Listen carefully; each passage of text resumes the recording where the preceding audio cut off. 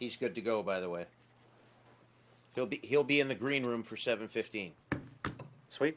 Awesome. Yeah. Hey, I literally almost shat my pants today. Like just it was like a near shit experience. My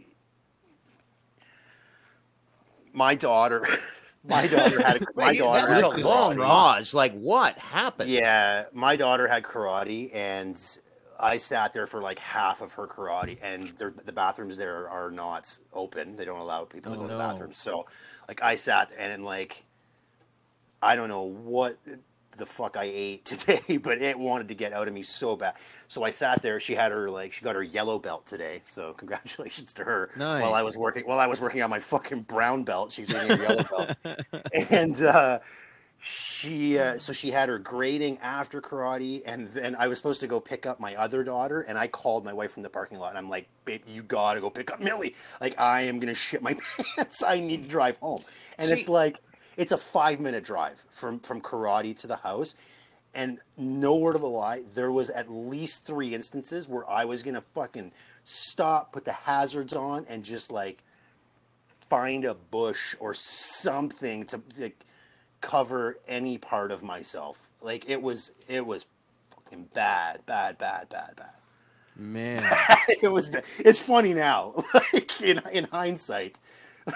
When you said, but it was a fucking emergency. when I'm thrown off somewhat here because when you said like shat your pants on the ride home, I thought you nearly got hit by a bus.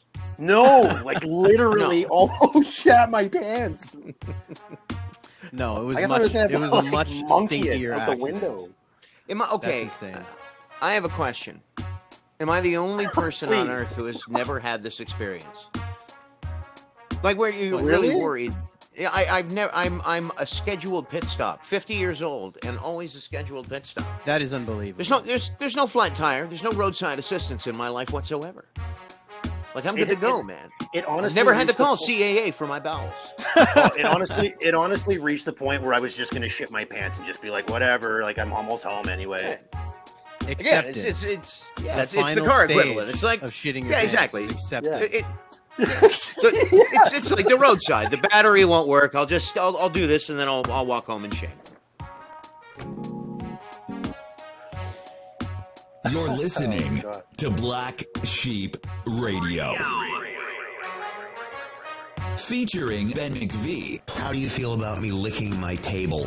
Chris Brown. I was going to say, if your cranberry sauce looks like gravy, I think it's time to go to the hospital.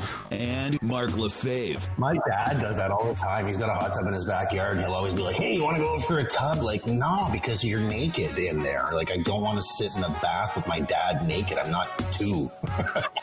Rate, review, subscribe, and share. Or join the conversation at BSR Podcast on Facebook and at radio_sheep on Instagram and Twitter. Here we go.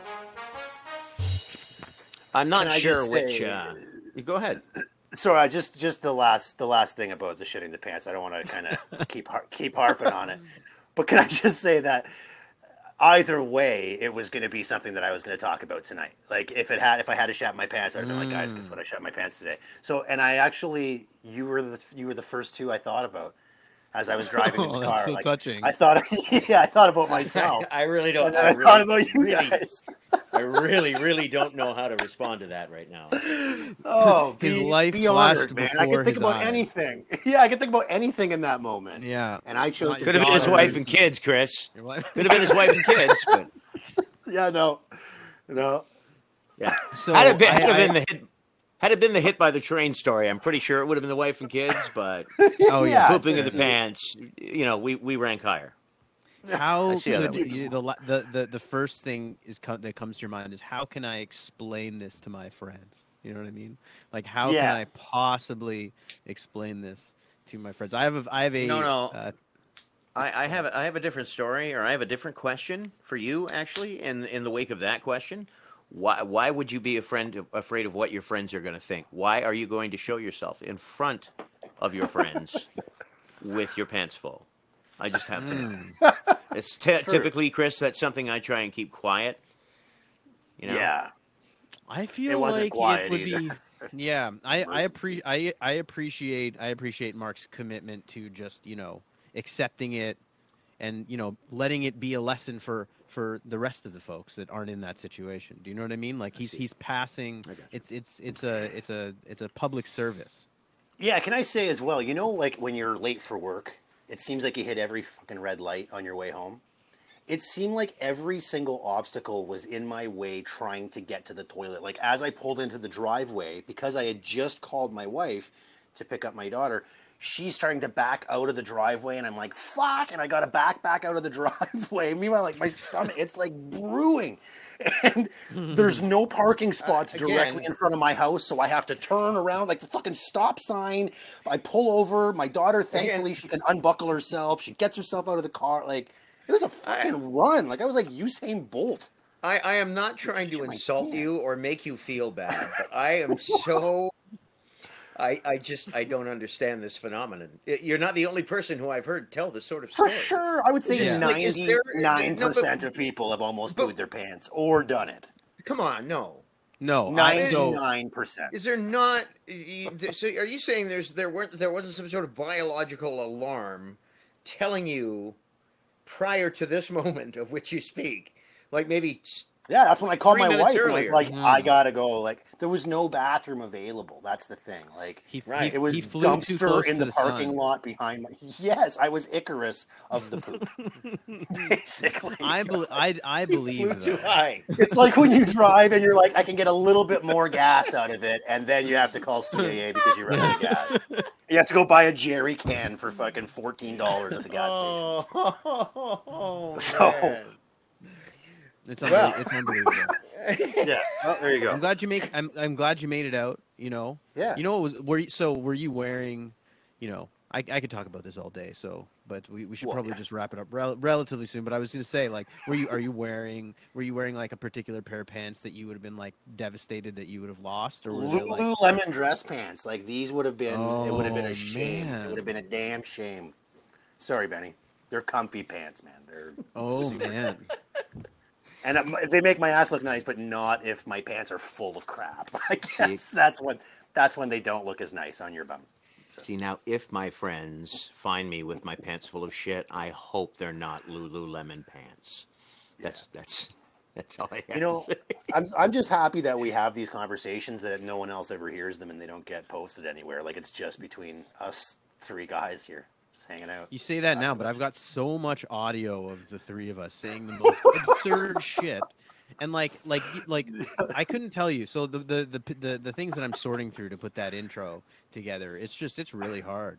It's hard. It's like coming up with. It's like when we were back when we did those Mount Rushmores of like the greatest singer of all time. Hard. Like it's difficult to pick one every week for sure. Why do I have a feeling that an excerpt from the latest chapter in your coffee saga is going to make one of the intros? One of these days, like what? Is this the same? I love this place. Is this the same? Are you still going to the same place? Still going to the same place. Can we name them? So Chris lives in the area. Chris lives in the area of Loch and Aberdeen. If you want to name the place, go ahead. But I don't really want to. By this place. I don't necessarily want to, but like it's not because they haven't earned it yet. Yeah. Okay, no. Dundurn we Market. We know it's in the Loch Street area of Hamilton. We don't need to say another word. Dundurn Market. Dundurn. It is Dundurn Market is right on the corner. I love the place. I have nothing bad to say about it. You're there every day. It's like, I'm literally there almost every day, and like. I swear to God, it's like Seinfeld. Right. It's like an episode. Every time I go into that place, it's like an episode of Curb Your Enthusiasm. So So hang on, ahead. Chris. Sorry, but if somebody's listening to this and didn't catch the last time, so the last time you were in the Dundurn, this is the first time that Chris brought this up. Was the last where he said nobody seems to know who I am. Like everybody's chitty chatty. Nobody starts a conversation with me, and I think it was Mark who has a service industry history. Said, "Have you ever given them a gratuity?" It is like no. Well, so okay. So that being said. Yeah, you're still going to the same coffee shop. I'm still going to the same coffee shop because I'm determined to be like I'm determined to get that welcome. Yeah. Right. And what happened? This time, this was completely out of left field. I had a busy day. I was kind of out of it myself. Like, went for a little bit of a walk. It was nice today. Stopped by, grabbed a coffee on the way back to my apartment. And I've actually never been in this situation before. And I'm curious to hear what your reaction to this is, because it caught me completely off guard, and I've been thinking about it since it happened at 1 o'clock today. So I go in, I pay for my coffee, I get the granola bars again because I want them to start calling me granola bar like Mark suggested. Granola. GB. Yeah, GB, but they didn't call me that yet. I'm just planting that seed right now. But I go in there and I order a coffee, whatever. So I usually order the same coffee order every time too, right? I go in there and they're making it. So it's a to-go cup, right? So it's like it's a paper cup. She pours the coffee to the rim, like overfilled, I would say. Yeah, I think that's a safe, like, not in a bad way.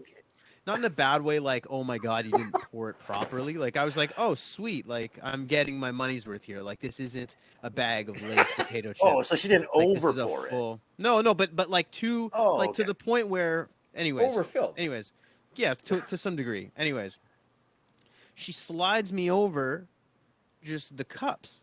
There's me and Bree. I got 2 coffees. She slides me over the cups without lids. So she just gives me these giant overfilled cups of coffee without lids, and just. So did you get the wave pool effect of coffee coming up? No, over the. No. Okay. I'm impressed by how she actually She's a pro. She's got a real touch with that, right? I don't. You know? And she looks at me and she's like, "Do you want a lid?" And I'm like, "Is that a question a coffee shop asks? Like, is that like?" Don't you always get a lid? Like, I didn't say this when I was there, but it's like, is it cost I thought you did. I'm like, they're gonna remember you next time. No, I didn't say that. I was like, what? I couldn't even believe it. You know, you're lucky. Fair. You're lucky she didn't say part 2 of the question that's in the actual employee manual, which was, did you want a lid with that? Or would you like to kill another baby seal? That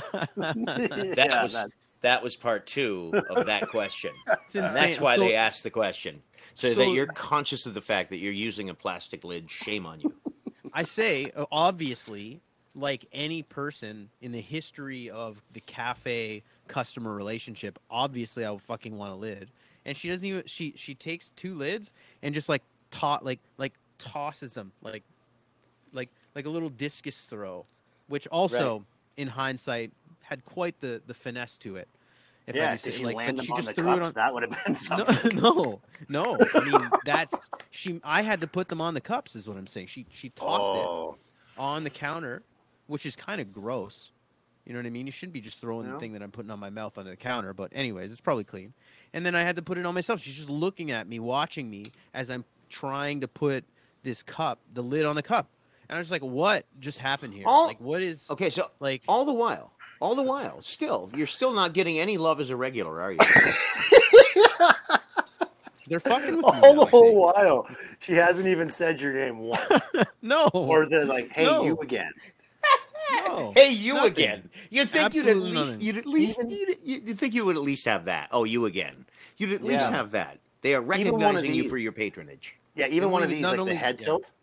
Just when you come in like that, hey, I recognize you. Yeah. At this point, the way guys say hi to each other. At this point, like, I'm going to ask, I expect her to ask me next time I go in there, would I like a cup? Like, that's what I'm expecting at this point. I don't know what to expect.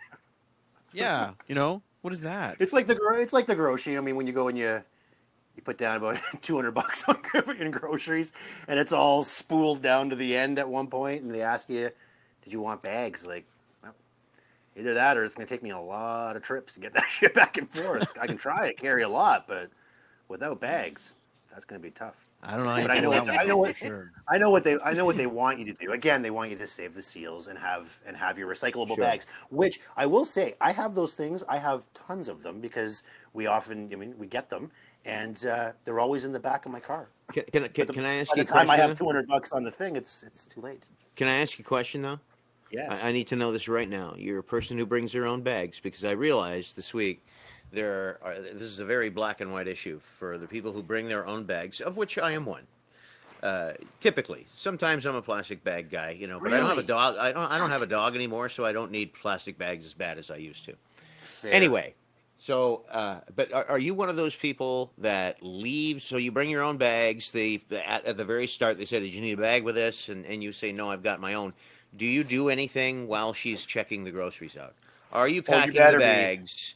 Are you packing the bags while the swiping of the products is taking place? You should be. You should definitely. You got to contribute to that process. This happened to me at Fortino's the other day. This is not the 1950s. So I did the sheep thing, right? Down the chute. You're at number 7. I got into lane number 7. Right? And I get behind, gentlemen, I swear to God, the historically slowest grocery transaction in the history of grocery retail. Nice. This was, I'm not lying. The redhead cashier at the redhead kid next to me in cashier 6 checked out 4 customers.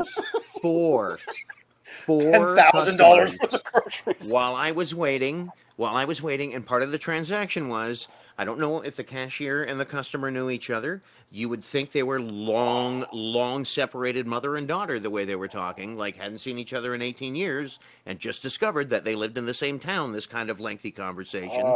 So they get through it, and I realized the whole time the lady's been talking and the cashier has just been swiping the shit, and now the end of the thing where you usually bag your stuff is now taken up by products because this lady hasn't been packing the bags. And so now she needs to pack the bags, put the goods into the bags, which now had to be into the cart, and they continue to talk while she's packing the bags, and the cashier is not helping her pack the bag. It was horrible at the very end.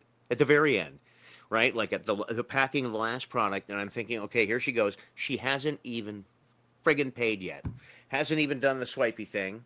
And as she's doing this, I thought she was gonna. I thought she was gonna write a check. I swear to God. So she turns to me. She turns to me and says, "Boy, they put you in the wrong line." And I was just. At least she acknowledged it. Man, as God is my witness, they put you in the wrong. And I just went, "Yep." And can I ask you, Benny? Are you now? I think so. You've got the people that take their sweet ass time at the cat. Then there's also the person like you that's waiting behind. So what kind of person are you in that instance? Are you the just sit quietly, read the magazines, look at the fucking gum, if that's all you can look at, or are you the one that kind of like,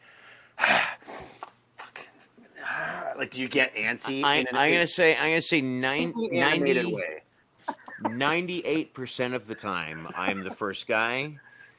2% of the time, I'm the talking under the breath, long saw.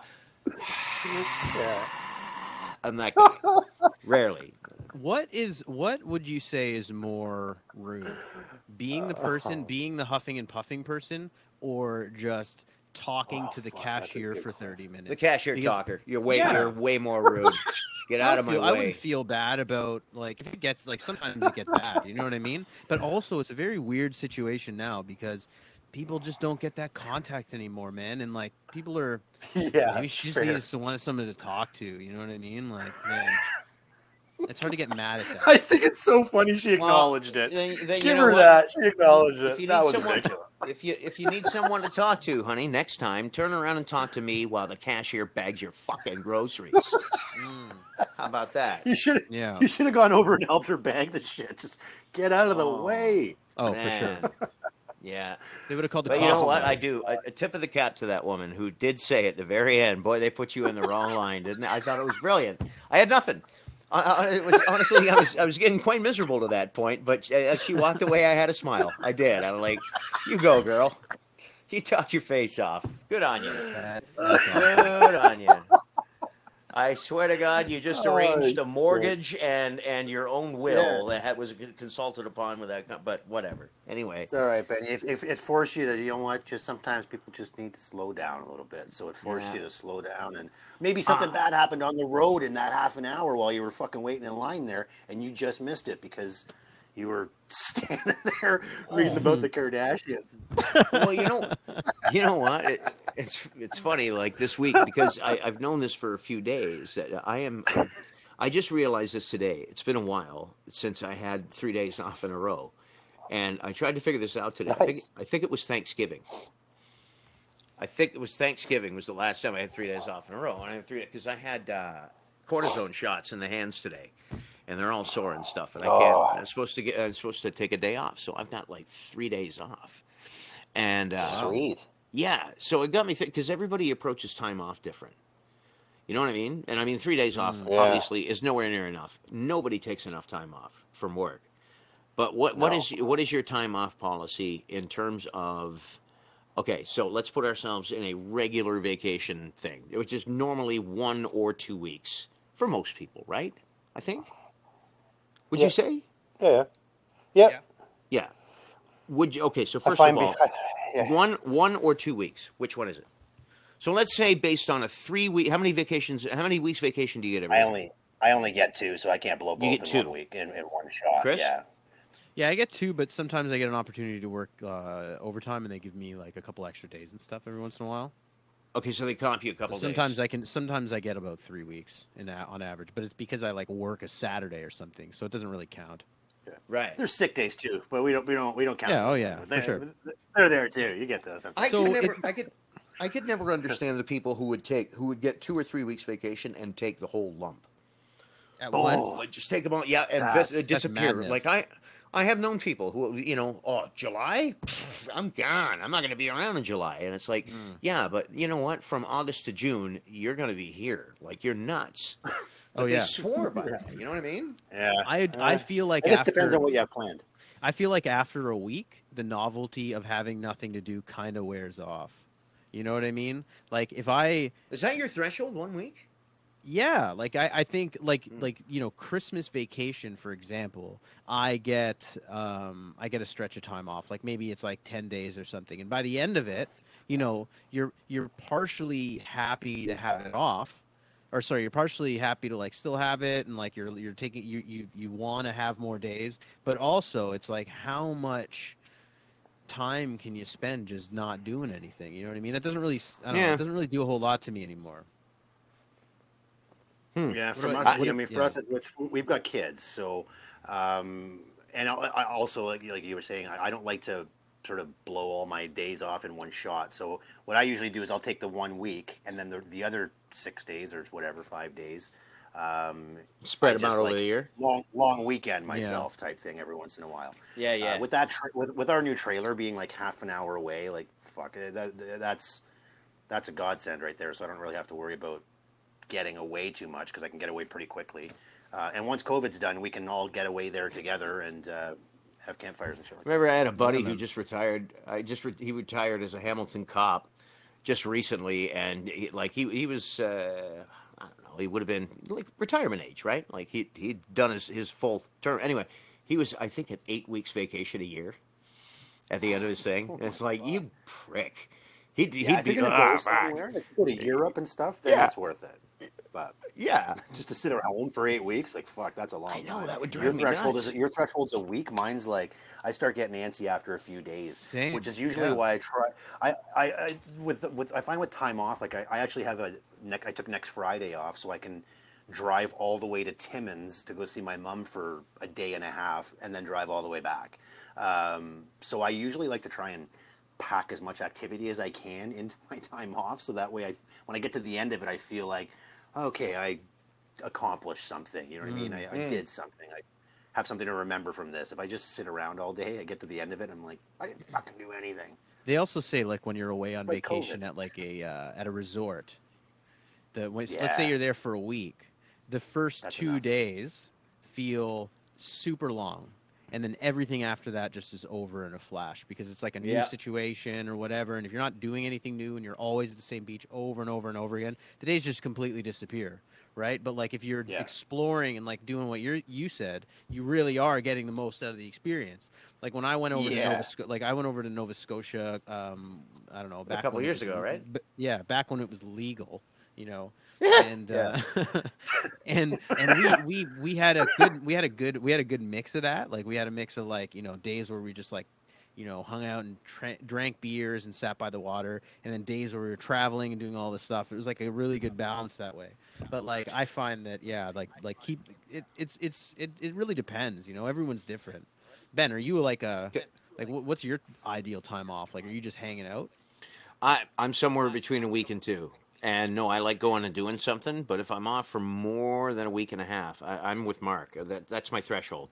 Like I've always said a 1 week, especially if you go away, like, you know, on one of those beach vacations or whatever. It's like 1 week is just too short, and I've never done 2 weeks at one resort or spot, and I don't think I'd want to. You know what I mean?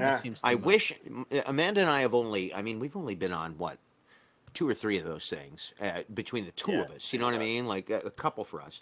And it's always, we both walked away from both of those experiences saying, you know what, a few more days would be great, but I don't know if I'd want to be here 2 weeks. You know what I mean? Yeah. 10 days. Yeah. Perfect.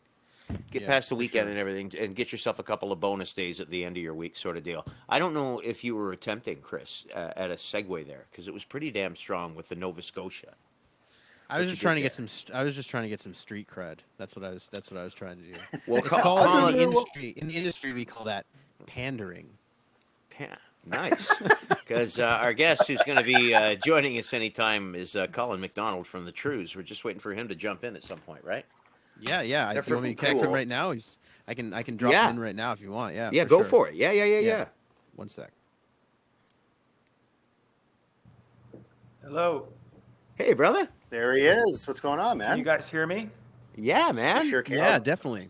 Okay, good. I was worried for a second. I was just texting you guys. I was worried that my setup wasn't working, but I'm glad it's working. No, it's good. No, man. It sounds perfect. You're perfect. Yeah, awesome. So get this, just moments without even really making the connection. We made the connection. Chris, by the way, Colin, meet Mark, meet Chris. Hey, guys. Yeah. Colin, nice to meet you, man. Yeah, it's Colin McDonald from the Trews, and Colin's from Nova Scotia, of course, from Antigonish, and Chris was just talking about his vacation there. Oh, Chris, nice. did you make it to the greater Antigonish area?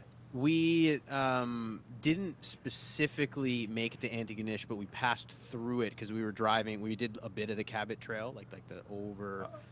It's been a couple of years now, but we kind of passed through that area, like the more like it was amazing. I loved it. Awesome. Unreal. Yeah. It's a beautiful part of the world. Yeah, so if you had known, by the way, just one more quick question about your hometown. If you'd known Chris was going to be passing through, you would have told him he had to stop where for dinner or a beer? Well, you have to go to Piper's Pub for a beer, and then you have to get Wheel Pizza if you're going to have something to eat, because it's like this really famous pizza that you can only get in Antigonish, and it's really popular, and people literally like get it flowing to them at different parts of the world because they love it really? that much. Yeah, that's awesome. Yeah, one of the obviously people with lots of disposable income, but they love it and they get it ordered. It flies around the world, that pizza. You know, it might be God's way of tapping you in the shoulder, saying you have too much money if you have a pizza flown to you. It just might be. It just might be. So Colin, you're like full-time Hamiltonian, man. Well, yeah, that's where this whole thing came about. We were shopping at the same grocery store, Ben, and we started chatting. It's funny, like on a level of coincidence. Like one of my best friend lives in Niagara Falls, and I mentioned I was doing this podcast tonight, and he remembers you, Ben, from the 97.7 days, and he said, tell Ben I used to see him at the Boathouse in Chippewa with the Practically Hip, and that you used to. Or the Strictly Hip, sorry. My apologies. And he said that you used to wrap yourself in the mic cord and kind of carry on. He said it was a great show. Right on. That's oh my God. That's awesome. That's a long time ago. Small world. Yeah.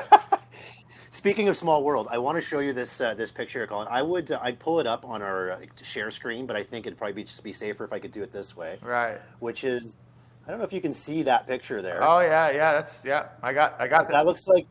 Yeah, that's you with the Stones, eh? Yeah, that was. I've got that picture hanging in my place. Yeah. Cool. So I need the backstory on that. I got that actually from Jack's dad, Victor, right? Who I did a brewery tour in Belgium about 2 or 3 years ago, and oh wow! I didn't know him. I met him on the plane on our way to this brewery tour, and he was on it and we hung out. We went for bike rides through Brussels together, right. and he mentioned that Jack was his son, and I told him that I was chatting with you, and he sent that, and yeah. He says hi as well. Oh yeah, tell him I said hi.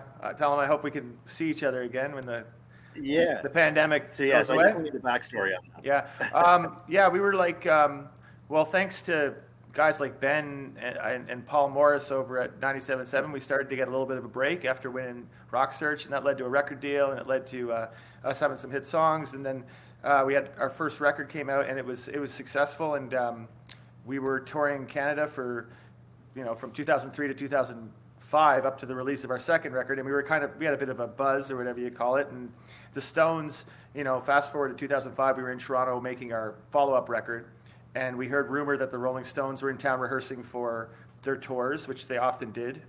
They would rent out a high school gym somewhere in Toronto, and they would rehearse for their gigs. And I just heard rumor that they were going to do a warm-up show at the Phoenix, and we were in town finishing our record, and it was about to come out. And our manager at the time, Larry Wanigas, had connections to the Rolling Stones because it's kind of this is a little bit more of a backstory. But so Larry, our former manager, used to manage an artist named Katie Lang, and she's obviously a legendary singer artist. So Katie Lang had a song out back in the early '90s called "Constant Craving." Do you remember that song? Oh yeah, pretty big hit. Yep. So if you remember. So rewind or fast forward up to 1997-ish, the Stones released a single called "Has Anybody Seen My Baby?" from Bridges to Babylon. Yeah. And Keith Richards was sitting around his summer home listening to new pressings of their yet to be released song, single, and album. And his daughter walked in and said, "Dad, that sounds exactly like Constant Craving by Katie Lang." Yeah.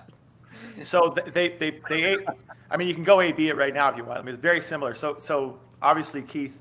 They kind of freaked out, and then they contacted Larry and said, "Listen, we need to cut a deal here because our song sounds like your artist's song, and we just before it comes out." And I don't know what they ended up working out. It was all very good, and there was no bad blood. And anyway, Larry became kind of friends with that camp, and he knew some people on the staff and the merch person and their light guy.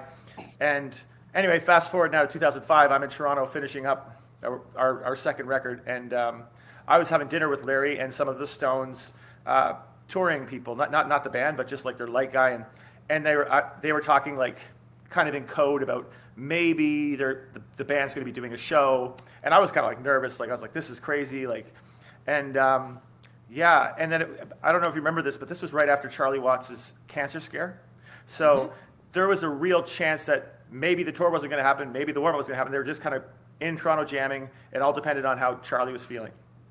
So after that dinner, I was like freaking out. Like, I can't believe I got to meet like the light guy for the Rolling Stones, for Christ's sakes. I was like, it was really cool.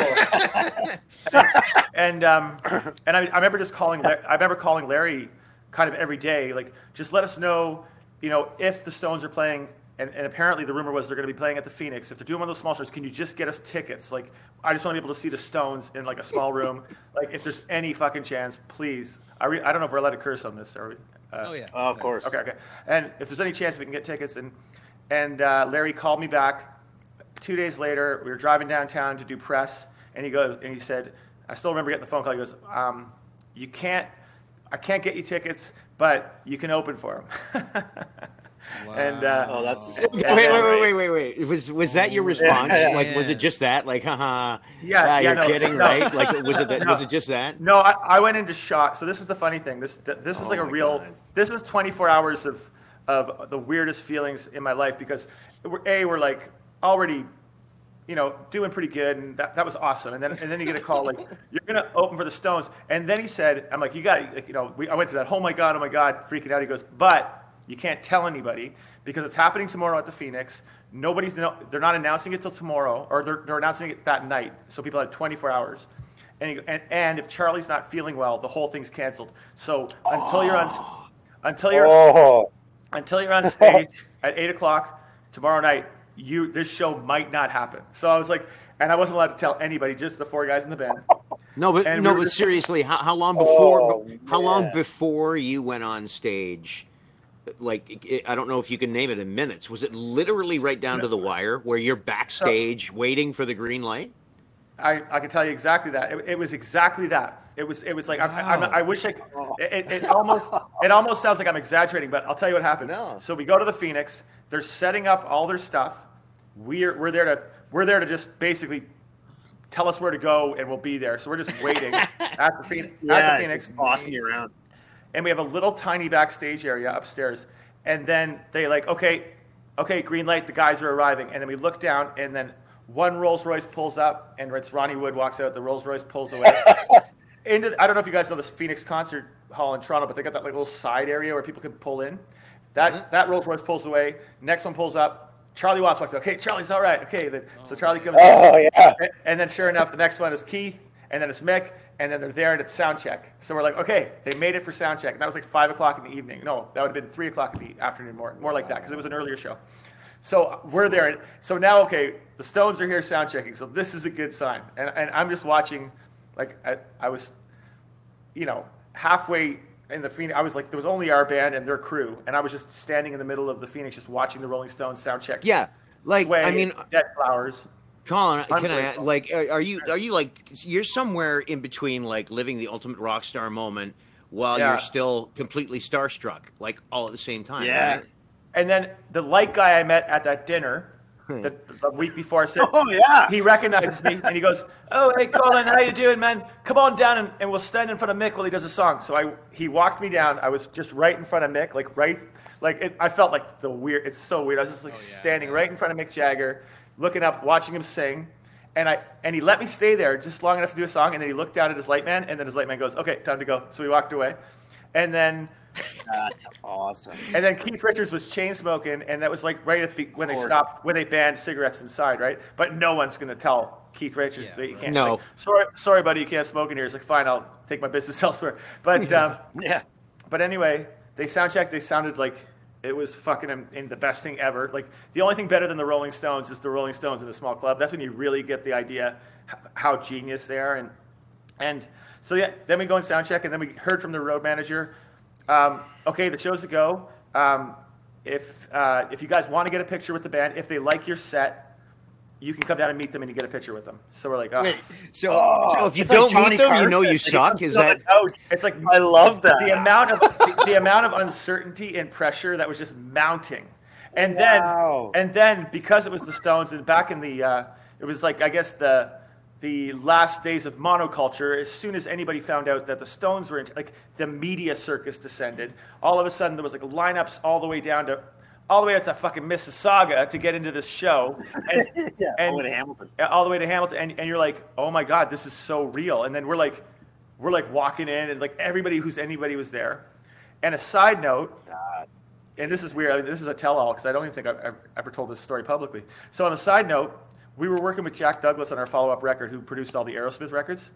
Yep. Steven Tyler found out that we were opening for the Stones in a small club. He had hired a private jet to come down to watch the show. Wow! Of course he did. Why not? Right? And the only reason it didn't work out was he didn't have enough. He didn't have enough time to warn.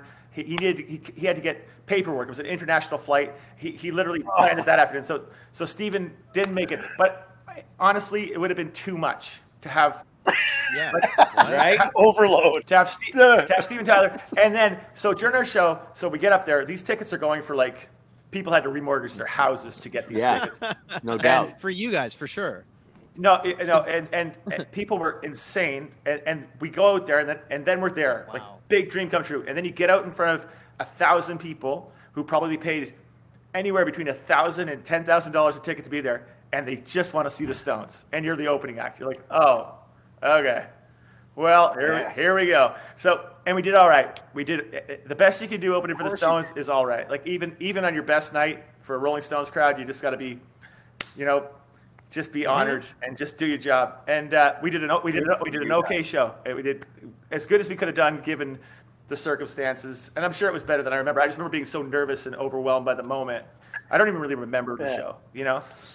And then, go ahead. I was going to say, so you guys do the show.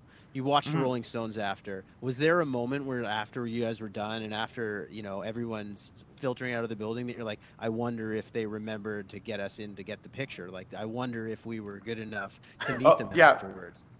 That's not the kind of thing you forget. So we were like literally, yeah. While we were playing, Mick Jagger and Charlie Watts were watching our show off in the corner on stage. So I don't know if I would have been able to deal with Steven Tyler being the other guy, because it'd be like, oh man. Oh my God, like, yeah. Talking about like, oh man. And that's hilarious. Like, anyway, this is all dream come true shit, and I'm certainly grateful for it. And so anyway, they watched it. Mick and Charlie watched it, and then we were up kind of nervously waiting in our little backstage cubbyhole upstairs at the Phoenix, and the road manager came in and said, "Guys, thought you were great. Come down and do a picture." So we went down, and I don't know.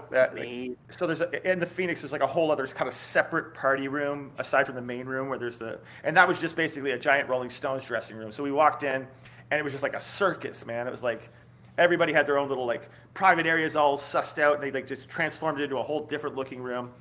And the first guy that came up to see us was Bobby Keys, the sax player. I think he's passed away now, but he played all the saxes on Exile on Main Street, and he offered us beer. And then one by one, the Rolling Stones walked in, and Mick Jagger came right up to me and said, "How'd it feel? How'd it feel? How'd it feel?" I'm like, "Oh man, I don't know what to feel right now." What do you mean? How did it feel? It's how does it? I'm Mick Jagger. Yeah. How do you feel right now? Yeah. How do you feel? I'm like, I think it went. Can I hug you? I think it went weird.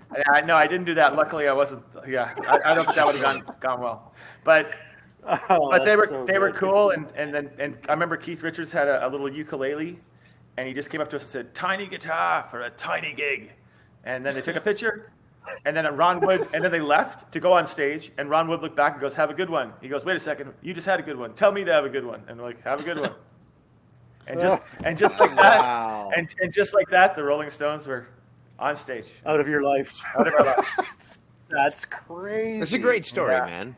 That's amazing. Can I just say, one of the most amazing parts of that whole story, Chris was talking earlier about he goes to this coffee shop all the time, and he goes like every day, and they don't remember him. That light guy from the Rolling Stones met you one time and knew exactly who you were by name the following week. Yeah, no, lucky. You have more cachet than Chris, I guess. Yeah, that's fair though. I mean, if you're getting invited to hang out with the Rolling Stones, I mean, that's amazing. People are definitely remembering your name at the coffee shop too. It's safe to say. Yeah. You know what though? I mean. Bring him with you next time. Colin, hey, Colin and Canola. Colin, you've done a lot of traveling, though, courtesy of music. You've played a lot of shows, man, in a lot of places. Yeah.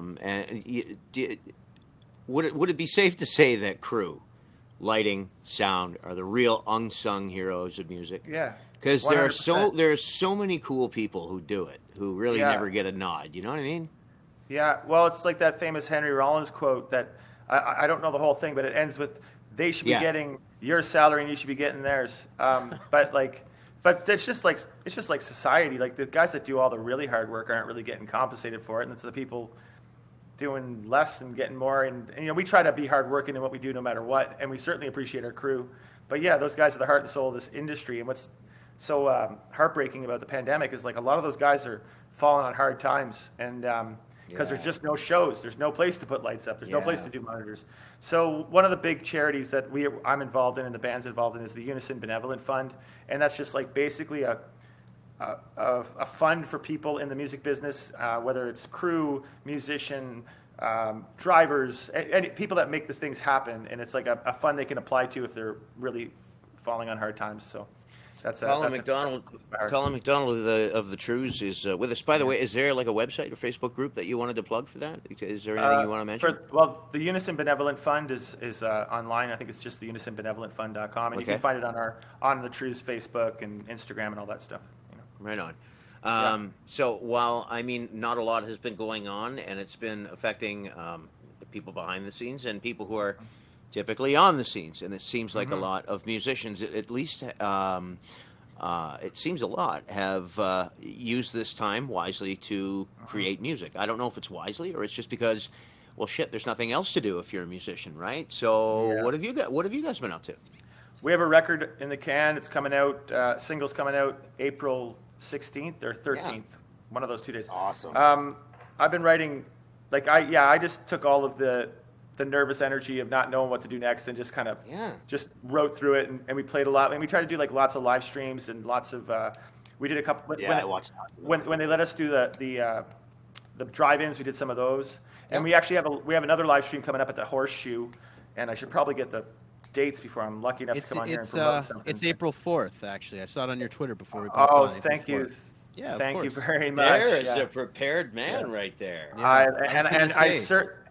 I certainly appreciate it. I got more than a little bit of COVID brain happening, but so we're doing another Horseshoe stream. We did a stream at the Danforth before Christmas. Yeah, we finished a record. We had 3 different producers. I mean, we pushed any way we could, and just trying to push through it.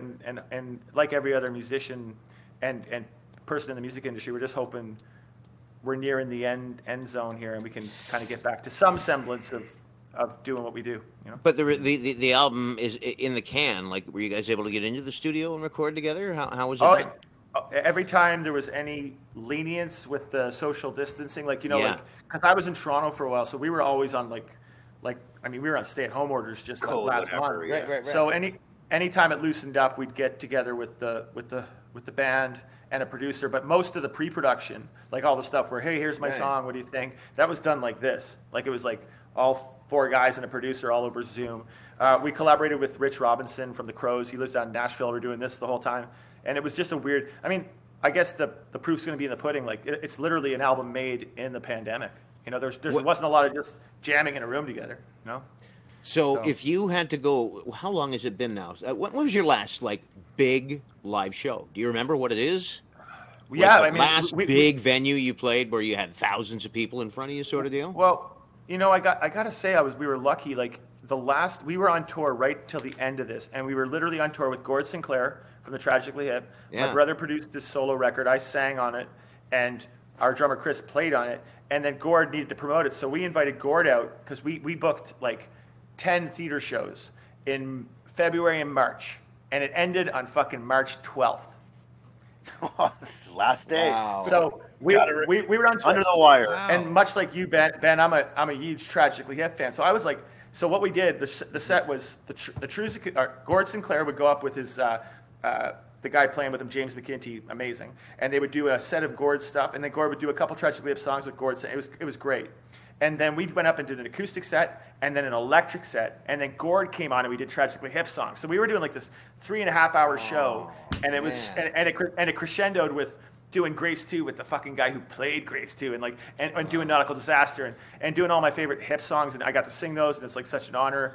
And throughout that whole tour, I can map it now in my head. It's hey man, do you think this COVID thing's going to be a thing? And then at first everybody's well, I think it's going to mess with the economy because people are scared, and don't let the media freak you out. Everybody was doing their thing, and then eventually as the show progressed, by the time we got to Oakville, the second last night on this theater tour, and we're doing these nice little theaters, and they were still full, people were still coming out, but we were as the shows were going on, we were okay, make sure everybody wash their hands tonight, that kind of stuff, and you're starting to slowly incorporate the new reality that I had no idea was going to be this. But so anyway, by the last show, it was it's not looking good, man. Things are, and then we got off stage in Oakville. This is when it hit us. The NBA stopped and Tom Hanks got it. I remember that. And I'm oh yeah, okay, yeah. Once Tom Hanks got it, it was real. Yeah, and then we had the moment, and we got to do one last show in Meaford, Ontario, at a theater in Meaford, Ontario. And then that was it. And then I didn't see the guys for, you know what happened next. Sure. Stay at home. So that leads me to, I guess, maybe my last question for you, at least for you personally, because a couple other band things I want to know. But for you, you've had this. It's been over a year now since the live experience being on stage with the band, right? So what in your mind, now that you've experienced this, would having no ability to get together and record something new be worse? To work on something new, or to get on stage and play what you've already done? What's the worst? Being not on stage, or being absolutely unable to get to the studio and create something new?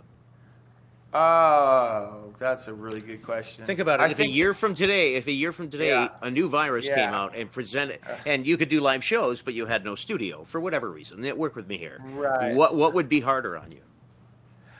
Okay, well, right now, because we have a record in the can, we've got so much recorded material because we had the time, and we could only do shows for a year. I'd be hell yeah.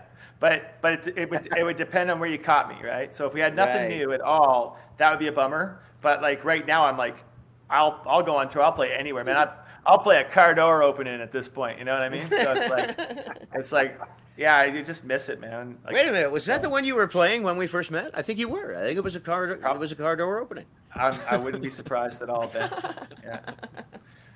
Awesome. It's been okay. So it's been how long? My God, like 18 years? Since 18 years? No, more than that. A long time. So since a long time. We start with like when we moved up to Ontario when my cousin Sean joined the band. That was 2001, and that's when and that's when the Trews started. You know, and before that we were like me and Jack and Janangas were still in a band together playing covers in Antigonish, Nova Scotia. But when we decided to really take a leap of faith and come to Niagara Falls, so it was like 20 years.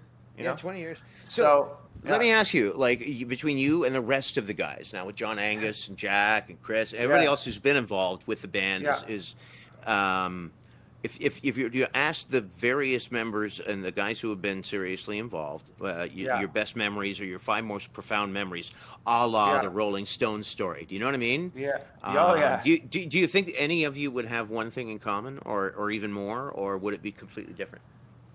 Well, I mean, there's obviously the big touchstones that we all still, you know, like right after, like at the risk of my foot hurting from name dropping, it's like I run the risk of that. But I mean, I guess it's the point. We're talking about this stuff anyway. But like, right after we finished opening for the Stones, we went on tour with Robert Plant for a whole arena tour across Canada, and he was doing like Led Zeppelin songs and that. But like, what's so funny about that is like you go from, like I said, playing the Highland Tap in Niagara Falls like every Wednesday for whoever decides to show up for 2.5 years. And then, you know, you fast forward a few years and you're like, okay, so you're going to do the Stones, and then you're going to go on tour with Robert Plant, and then you're going to go headline a whole tour, and it's sold out. It's like all this stuff was coming at us so quick that, you know, it was almost too much to take in. You know, you kind of take it in hindsight, you know, at the time. Right. And then you become entitled to it. You know, like there's that old joke about like, you know, how quickly you feel entitled to something you didn't know existed 5 minutes ago. You know, it's like, because then all of a sudden you're like,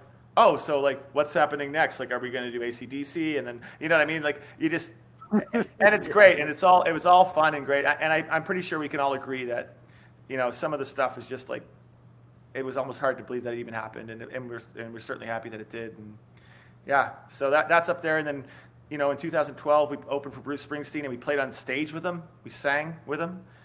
We did Twist and Shout. And, I mean, Jesus, right? That's amazing. That's fantastic. Yeah, that's fantastic. Yeah. I love. I was kind of picking Victor's brain for some stuff about you when you were just a young lad in Nova Scotia, and he did say that you guys had a pact when you started the Trews. Yeah. Which was that none of you were allowed to get a part-time job. You were never allowed to get a job other than being in the Trews. Yeah, we figured that would be the only way to do it. Like, and we were like, I don't know how we did it. Like, I mean, we would literally go to Clifton Hill. Like, God bless Niagara Falls, because we ended up being able to rent a house for cheap, and we could jam there. There was no like neighbor. Like, it wasn't in a nice area of town, but it was like, so we did that, and then we'd have to go. I remember we went to Clifton Hill and busk for grocery money. So we just go down and sing, and then, you know, make and because if it was tourist season, like you'd get a couple $100 if you were any good or whatever, or they felt bad for you, whatever it was. And then you go. Either way. And you could get groceries, and then we just lived off free beer from the gigs we were playing, and just a lot of tuna fish, and yeah. Tuna fish and beer, rock and roll memories. Yeah. That was it, man. Yeah. So, yeah. Good for you guys. That's good for you guys. That's awesome.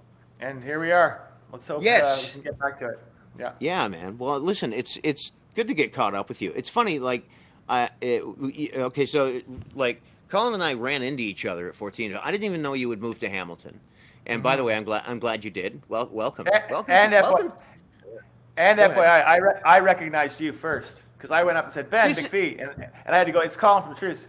So this is the thing. So this is the thing. I have no idea who I'm talking to. The mask is up to here, and somehow this guy manages to pick the rock star manages to pick out the putts with the mask on while shopping for cheese. You and I, by the way, please tell me that you and I will forever be linked by this one fact, that if it were a game of Jeopardy, you and I would mutually be the only answer in, I'll take people I've reconnected with while buying cheese, Alex.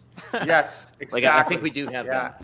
And I was still riding a high of finding out that Fortino's sold beer. I was like so happy, and I was like, yeah. And then, hey, it's Ben McPhee. And I was like, that's just the best day ever. but no. In all seriousness, and not just blowing smoke here, but like 97.7, like that's like the only reason any of this stuff happened for us. So it's like like Paul and Ben and like Iron Mike, rest in peace. Like without that station like pumping us, and you guys had such a reach throughout Canada, because you were like, if 97.7 was doing, like, a bunch of rock stations across the country would follow suit. And like without that, it wouldn't have happened. So I mean, like I'll never forget Ben and Paul and those guys. And that's the only reason any of this shit happened. So it's great. Yeah. Shit. Yeah. And here we are 20 years later buying cheese together. It's getting all romantic. Yeah. Exactly. I gotta stop shopping at No Frills.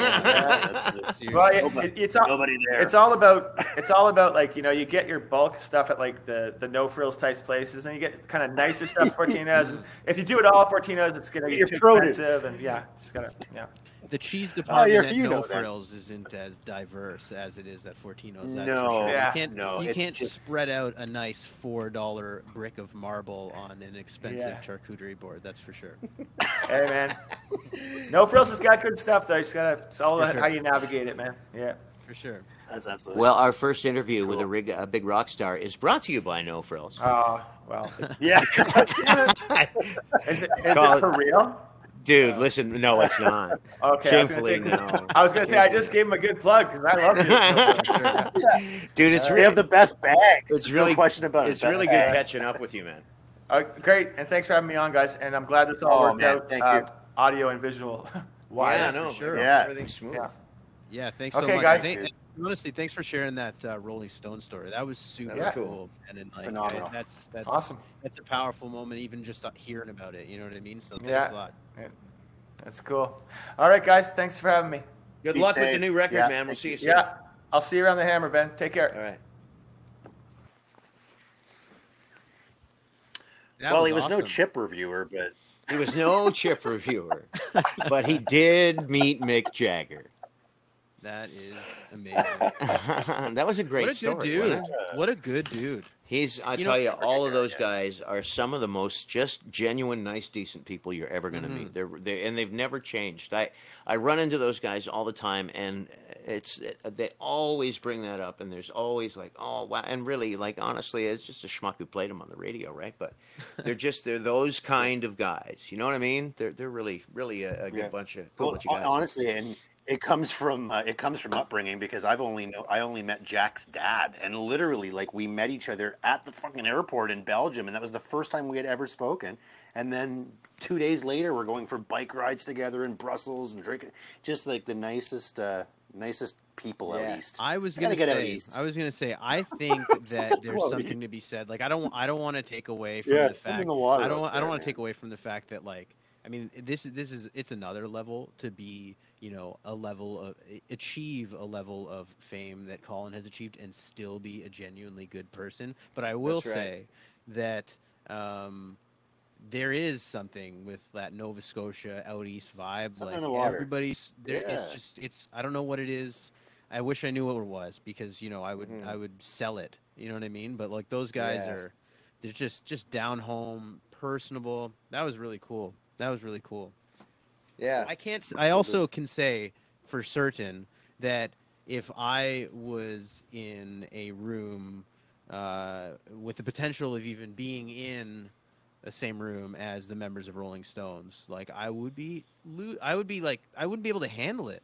Like, I wouldn't be able to handle. I'd be so nervous. You know what I find amazing? Just I don't know. I don't want to use the word power, but the, like, cachet that they have, that they can actually keep people waiting just for a chance to go get like, I just love that, like, Johnny Carson type thing. Like, he gives the point, you get to come over to the couch. He approved of that comedy show. That was good. I love that shit. It just shows you, You know what I mean? I've never met anyone that met the Rolling Stones. I've never spoken to anybody that met the Rolling Stones like that. No.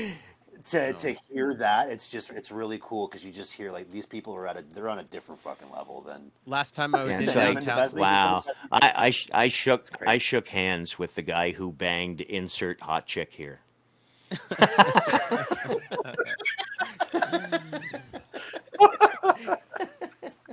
Yeah, that was really cool. Yeah, it's so cool. Really cool. I don't even know where we go from there. I feel like that's. Oh, I do. Like that's it. What's up? I do. Did we not? The story was mentioned that they had to make their job, their claim to fame, being the Trews, right? Can you imagine if the parents had said you have to make your claim to fame by bungee jumping by your ass cheeks? Oh, where's that story? I'm sorry. I saw this. I couldn't have let this go. Like somebody's got to explain this to me. I'll pull it up. I'll pull it up. Some Russian dude, and I follow the Lad Bible. I don't know if you guys follow that page, but they've got some pretty wild stories. I shared a bunch of them with you guys, like the 99 can case of beer and shit like that.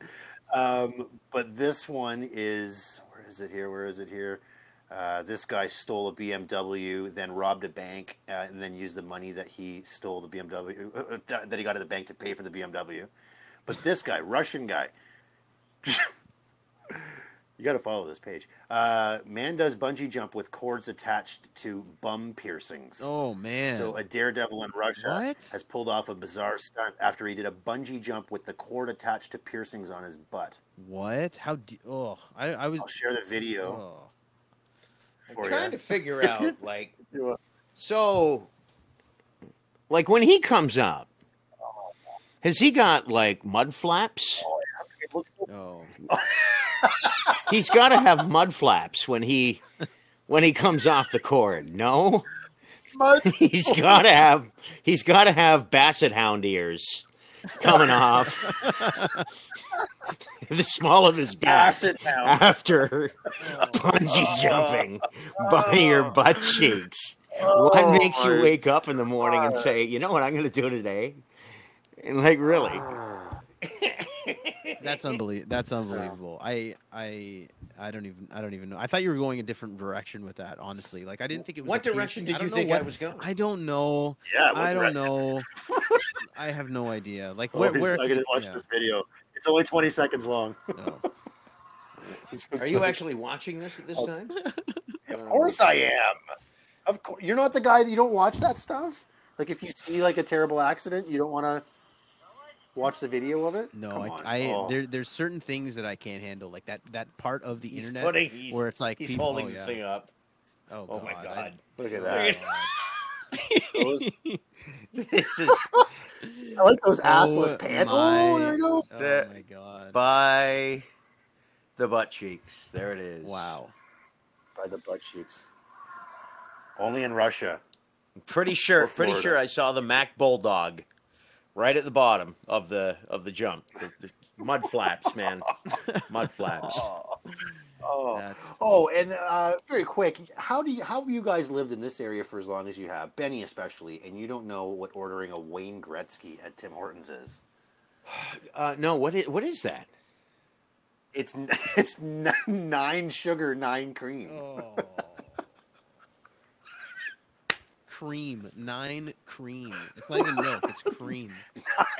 That is a large with 9 sugar and 9 cream. That is. I can't believe you've never heard of that, like Wayne Gretzky. What's more offensive? Is it the 9 cream or the 9 sugar? Is the more offensive part of that? Is it the 9 cream? I think is more offensive. I don't. Like you could put that. Like, yeah. I feel like there's 9 sugars at least. It's like drinking a melted cappuccino ice cream. Yeah, like it's the cream. It's like have you ever put too much cream in a coffee and it starts to like bubble it starts to like rise to the surface? It's like congeal. 9. That's after like 2. I was going to say, to your knowledge, how much cream does it take to do that? 3 or 4, know. Right? I haven't. Yeah. 3 or 4. Yeah. How many cream do you think you could have fit in that cup that girl passed you? Oh. Not even not even a full cream. Not even a full cream. But but like, she asked me if I wanted a lid.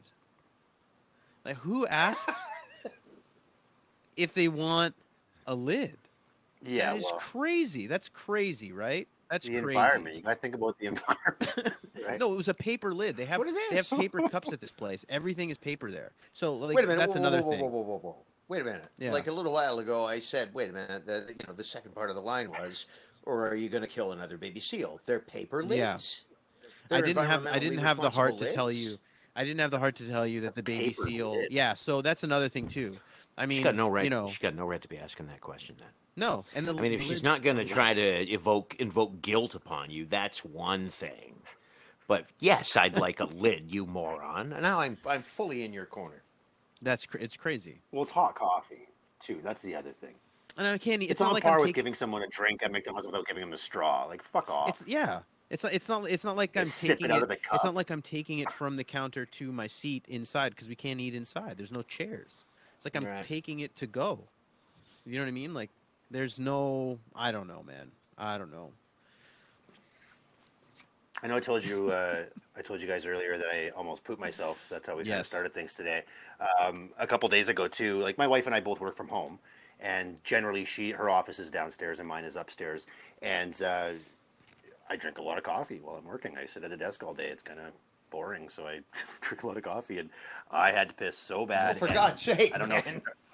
I know, but I don't know if you've ever done the. Have you ever started to take it out before you got to the bathroom?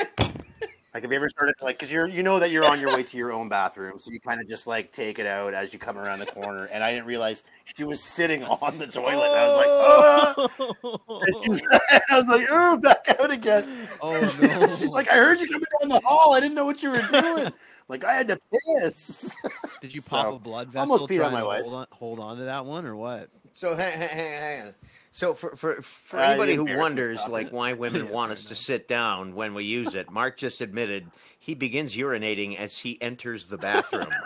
Just for anybody who missed that important detail, Mark begins before he's even at the toilet. If you're wondering where the sprinkles on the floor came from. Oh, I get my uniform on before I get in the game. Get myself ready. It just happened to be. It was one time. That was good chat, boys. All right. Yeah. Good chat. I'm just I'm still buzzing a little bit after that interview. That was some special shit right there, man. I feel very fortunate that you were shopping for cheese that day. That you found beer. That Mark somehow got a picture from his childhood. Yeah. Wow. What are you gonna say? It's a day, boys. That's a day. Thanks for listening to Black Sheep Radio with Ben McVie, Mark Lefebvre, and Chris Brown. Join the conversation at BSR Podcast on Facebook and at radio_sheep on Instagram and Twitter.